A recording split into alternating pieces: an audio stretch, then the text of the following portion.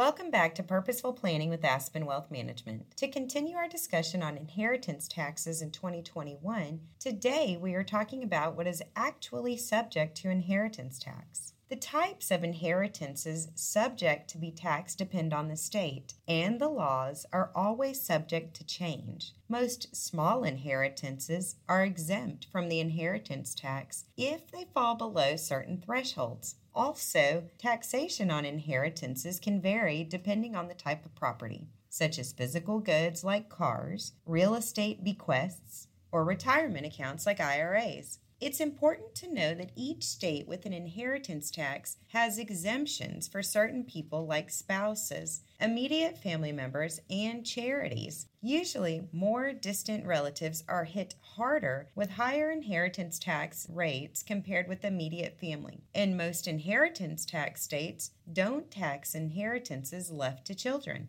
Tune back in tomorrow to hear about what you can do to reduce your inheritance tax liabilities. How are we doing? If you enjoy this briefing, please rate and review on Amazon. Search for Purposeful Planning under Skills on Amazon.com or looking in our Alexa app under Settings, Flash Briefing. We'd love your feedback.